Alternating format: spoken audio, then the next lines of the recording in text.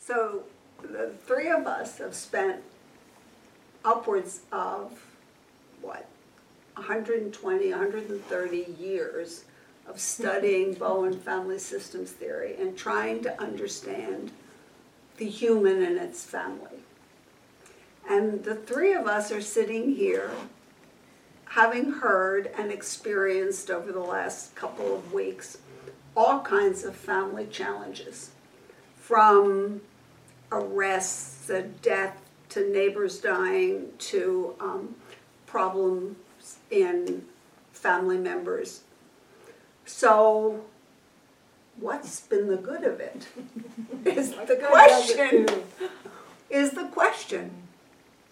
We've worked hard. I'll speak for myself. No one had a heart attack. Well, I've worked hard to try and understand myself and my own family, but it's not been a guarantee that unusual things and often unpleasant things don't happen in a family.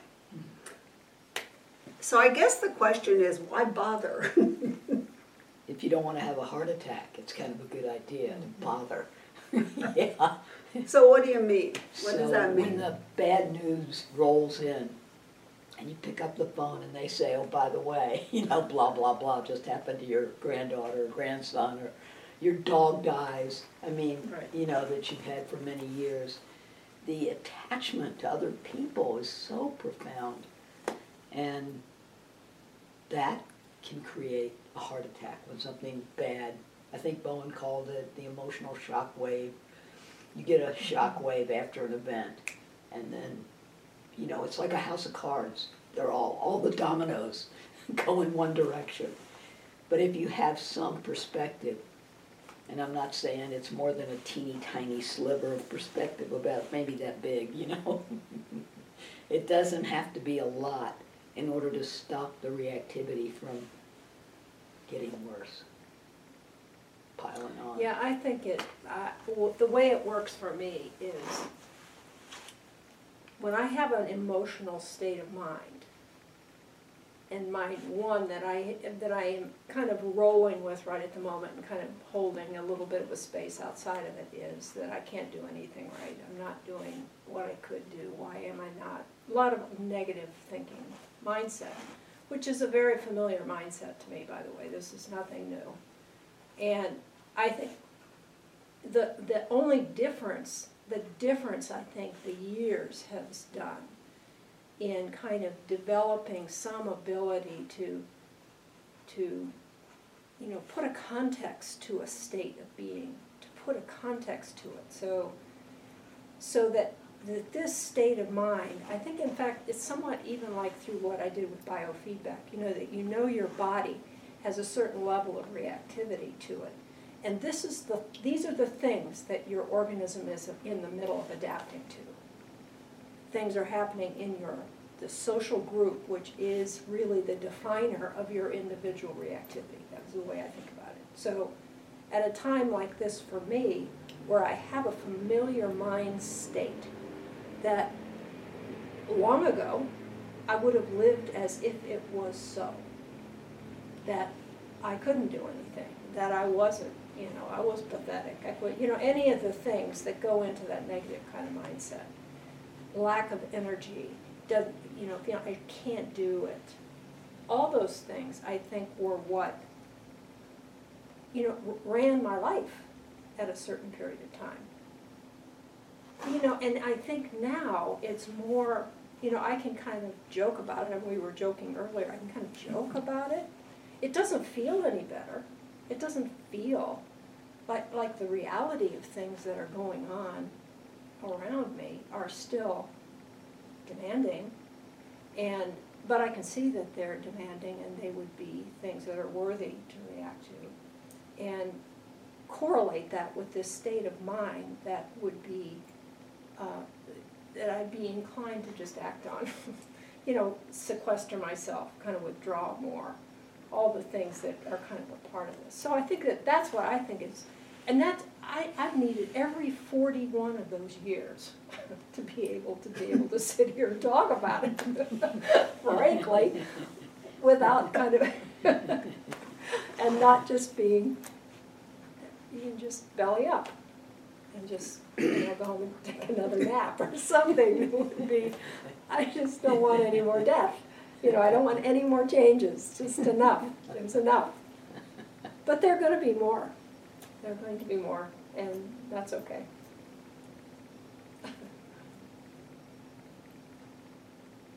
Any other confessions? Anybody? We're all kind of sitting in the pot of soup. Well, I think that the years have given me a way to not awfulize. What I would have immediately gone to is, this is the worst thing that could happen. We'll never recover from this. The family is going down. I mean, it would have been the worst of the worst. And now it just feels like it's a thing to relate to in the best way I can. I don't know what's the best way to do it yet, but I know that in a little bit of time, I'll know how to relate to it and all the people around this kind of uncomfortable situation. And it is true that I think there are any number of uncomfortable situations that are presenting themselves right now as I sit here, in all relationships, in work, in family, in ex-family, in children and grandchildren. And I feel like, and this is maybe what all these years have given me, I might not know the answer yet, but it'll come if I just stay here. And if I pay attention, the answers will come. And I think that's what all these years have made it possible. That I can deal. Okay, not right away, but eventually I'll be able to. So what have the years given you? I think that's the way you put it, just pay attention. I do think strategy, so I don't wait as long, I don't think. But I start playing with ideas, and then, talking like to my son about his daughter, and seeing whether or not he can loosen up if I'm loose, and then whatever it is, it doesn't matter what the X is, the little box that came unwanted to your front porch, and you open it and there, the jack-in-the-box jumps out at you. But you get through these things. When you spend 40 years looking at what your life looked like, what did my life look like when I met Dr. Bow in 1976, One of the things that I think about is that, why didn't God give me more common sense? Why didn't, 1976, if I'd had more common sense, is Bowen theory just sort of a development of common sense? I read this quote, common sense is so rare, it should be a superpower. If you have common sense, you have a superpower, because hardly anybody has any common sense about what can happen next. What can happen next? So because I like strategy, I think about that a lot. What can happen next? If I can get the anxiety down, and then there are 100 ways that I might think of to get the anxiety in me down, and then it should reverberate with somebody else's anxiety that I'm talking to. My son happens to be just a call 5 minutes ago, so I'm fresh. And he was laughing toward the end. And it's a serious event. But why get more serious and make everybody more and more uptight, And so that's how I think about it. What can I do? Take the anxiety down, loosen up, get a little common sense. It's not the worst of all possible worlds here. I think there's what I hear in both of yours, knowing you both for a long time, how there are patterns that are built into how you metabolize difficulties. And I think I was thinking about the differences in humans, and the three of us would be very different in that. And I was thinking my version, yours would be, Andrea, kind of, you get in and you kind of mess with it until you find Yeah. your way through it or something. I think mine would be more, it's more of an internal reckoning, I guess I was thinking. So for example, right now, the feeling state I have right now is familiar. It was a more intense feeling state at an earlier period of time, but it's similar. So what is the nature of that difference? You know, and to me, how I think about it is, you know, the earlier state was as unreality based as it is now. How was it unreality based then? So just as an example, I happened to find a stack of letters from 72, kind of that early period of time. And I was really interested to read those letters. These were letters I had written to my parents. And it was interesting to read those letters because what I could see was capabilities that I know are mine, but I don't remember having them. I remember only experiencing those 10 years later when I was introduced to Bowen theory. But I had them earlier, as you could see, based in those letters. Now, to me, that's an example of kind of reorganizing your present feeling state Yeah. to what is more of a reality-based understanding of who you are and how you can adjust, how you can be in your emotional state and adjust a reality to it, not just live in the emotion. Which I thought that was, to me, was a really useful really useful kind of counterpoint. That has made a difference in terms of even, you know, where I sit today. Since this is such a familiar state, to be able to know that that there's a reference point to it. That is in me. That was there before I was introduced to Bowen theory, or before my mother died, or, you know, these things that are all pre-learning. Pre-learning. Pre-Bowen theory. Pre-Bowen theory learning. And my response would be to not think about the trouble because it would have felt just too hard to figure out, let alone develop a strategy. I don't know where I would get the energy cells to do that, but just to completely cut off my mind from even thinking about it because I can't do anything with it. And I think if you walk around in that state, I think you become more vulnerable to all kinds of other problems. If you are fearful of engaging in things that are troublesome, you're walking always around looking for the trouble and backing out the door. So at least with these series of events that have happened lately in the family, I feel like, well, I can listen to it. I can be a resource here. I don't quite have the strategy yet, and it's almost like a part of my brain's missing. When things get difficult, I can't get my creative juices, but I know that I could develop that, even at this time in my life. But when I perceive trouble, Yeah. relationship, family trouble, I kind of figure going to sleep is the best way to deal with it. Now I know that isn't, but I haven't figured out what to say when I'm awake yet. And that will be the next step in this process. Another 30 or 40 years ought to do it. What's getting developed in the 30 or 40 years? What part of your brain? So I referred to it as common sense. You know, common sense, it's so hard because the emotional forces are so great and they push at you.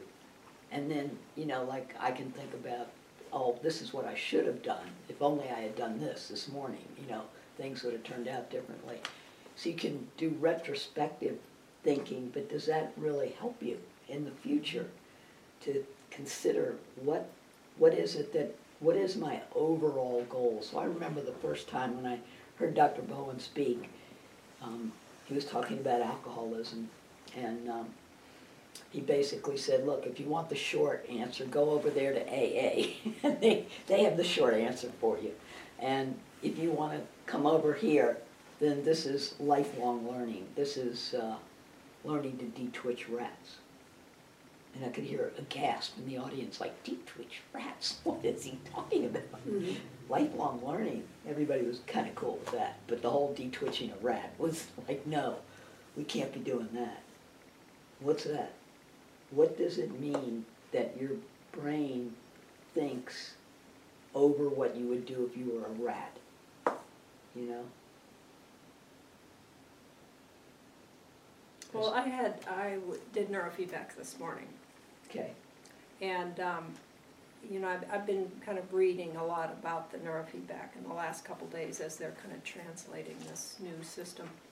And I think when I look back, again, in this way in which people, conceptually, the way the neurofeedback operates is very similar to what you're talking about de-twitching rats to me.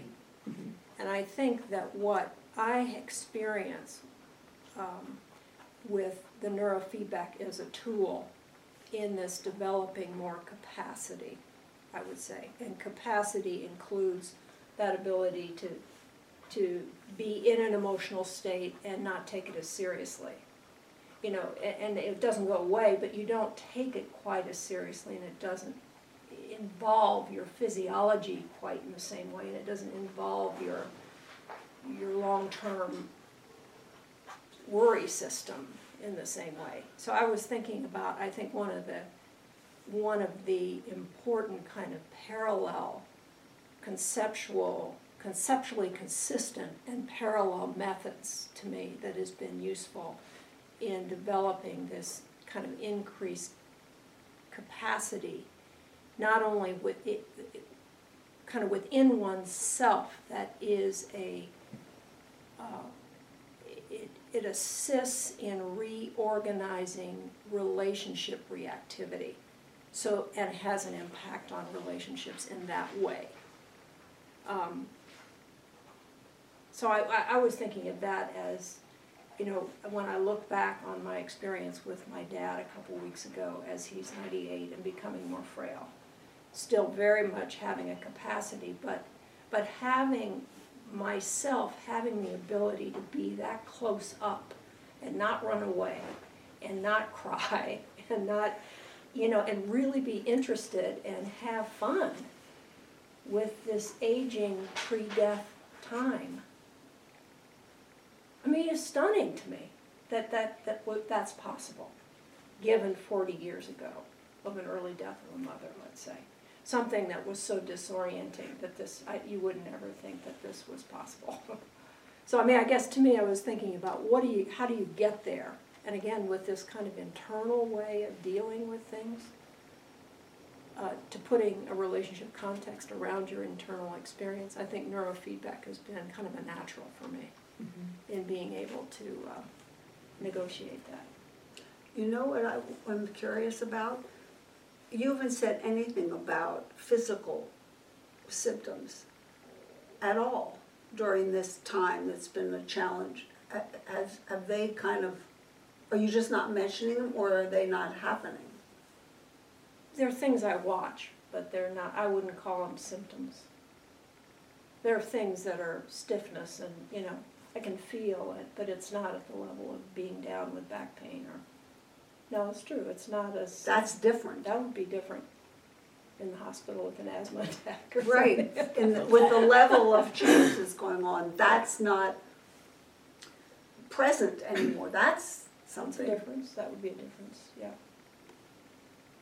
Well, is it that also when you're in a system and you feel kind of the way you described it to me was there's something about being ill at ease that's going on. You're not quite sure what it is, but you're in a place, like if I have a client who comes in and they're very depressed, I can feel that, you know, but it's not personal. And then I'm trying to figure out with them what is it that created this state so that, you know, people don't don't even have an awareness of the state they're in, like, but that it's transmitting all the time to other Yeah. people. Yeah. And, you know, so I think the hardest thing is to realize that an emotional state is contagious to other That's a good people. point. And that if you don't pick up on where the contagion is coming from, you know, you're more and more vulnerable to it. Right. So some people can manage to stay, let's call it, in the common sense arena. You know, they don't get emotional. I'm thinking of my son-in-law is a very contained guy. And, you know, he works out a lot. He seems to find a way to get release that isn't in the relationships. But the younger kids, the children, quote unquote, seem like they're more vulnerable to the anxiety in the system. And they express it more than the adults do. So you have this other problem where what the adults are dealing with gets expressed in the kids. And then how do you take that back? I mean, if you're part of that. Yeah. So there are two things. One is that you unconsciously pick up stuff from other people and express it. And then the other problem is that you leak some out and express it. And other people get caught with it and you don't even know that's happening. You know, either way. So this whole detwitching yourself and you're detwitching the other people who are important to you so they can think better. Man, I'm sort of a failure at it today, to tell the truth. Yeah. I think you're saying something really interesting. 3 failures. Just 3 failures on a couch. That's the name of this tape. Oh my. I can say I don't really enjoy being a failure. I don't like learning like this. It's but familiar. whatever. Yeah, whatever it is. It's come my way and I'm going to have to deal with it, so.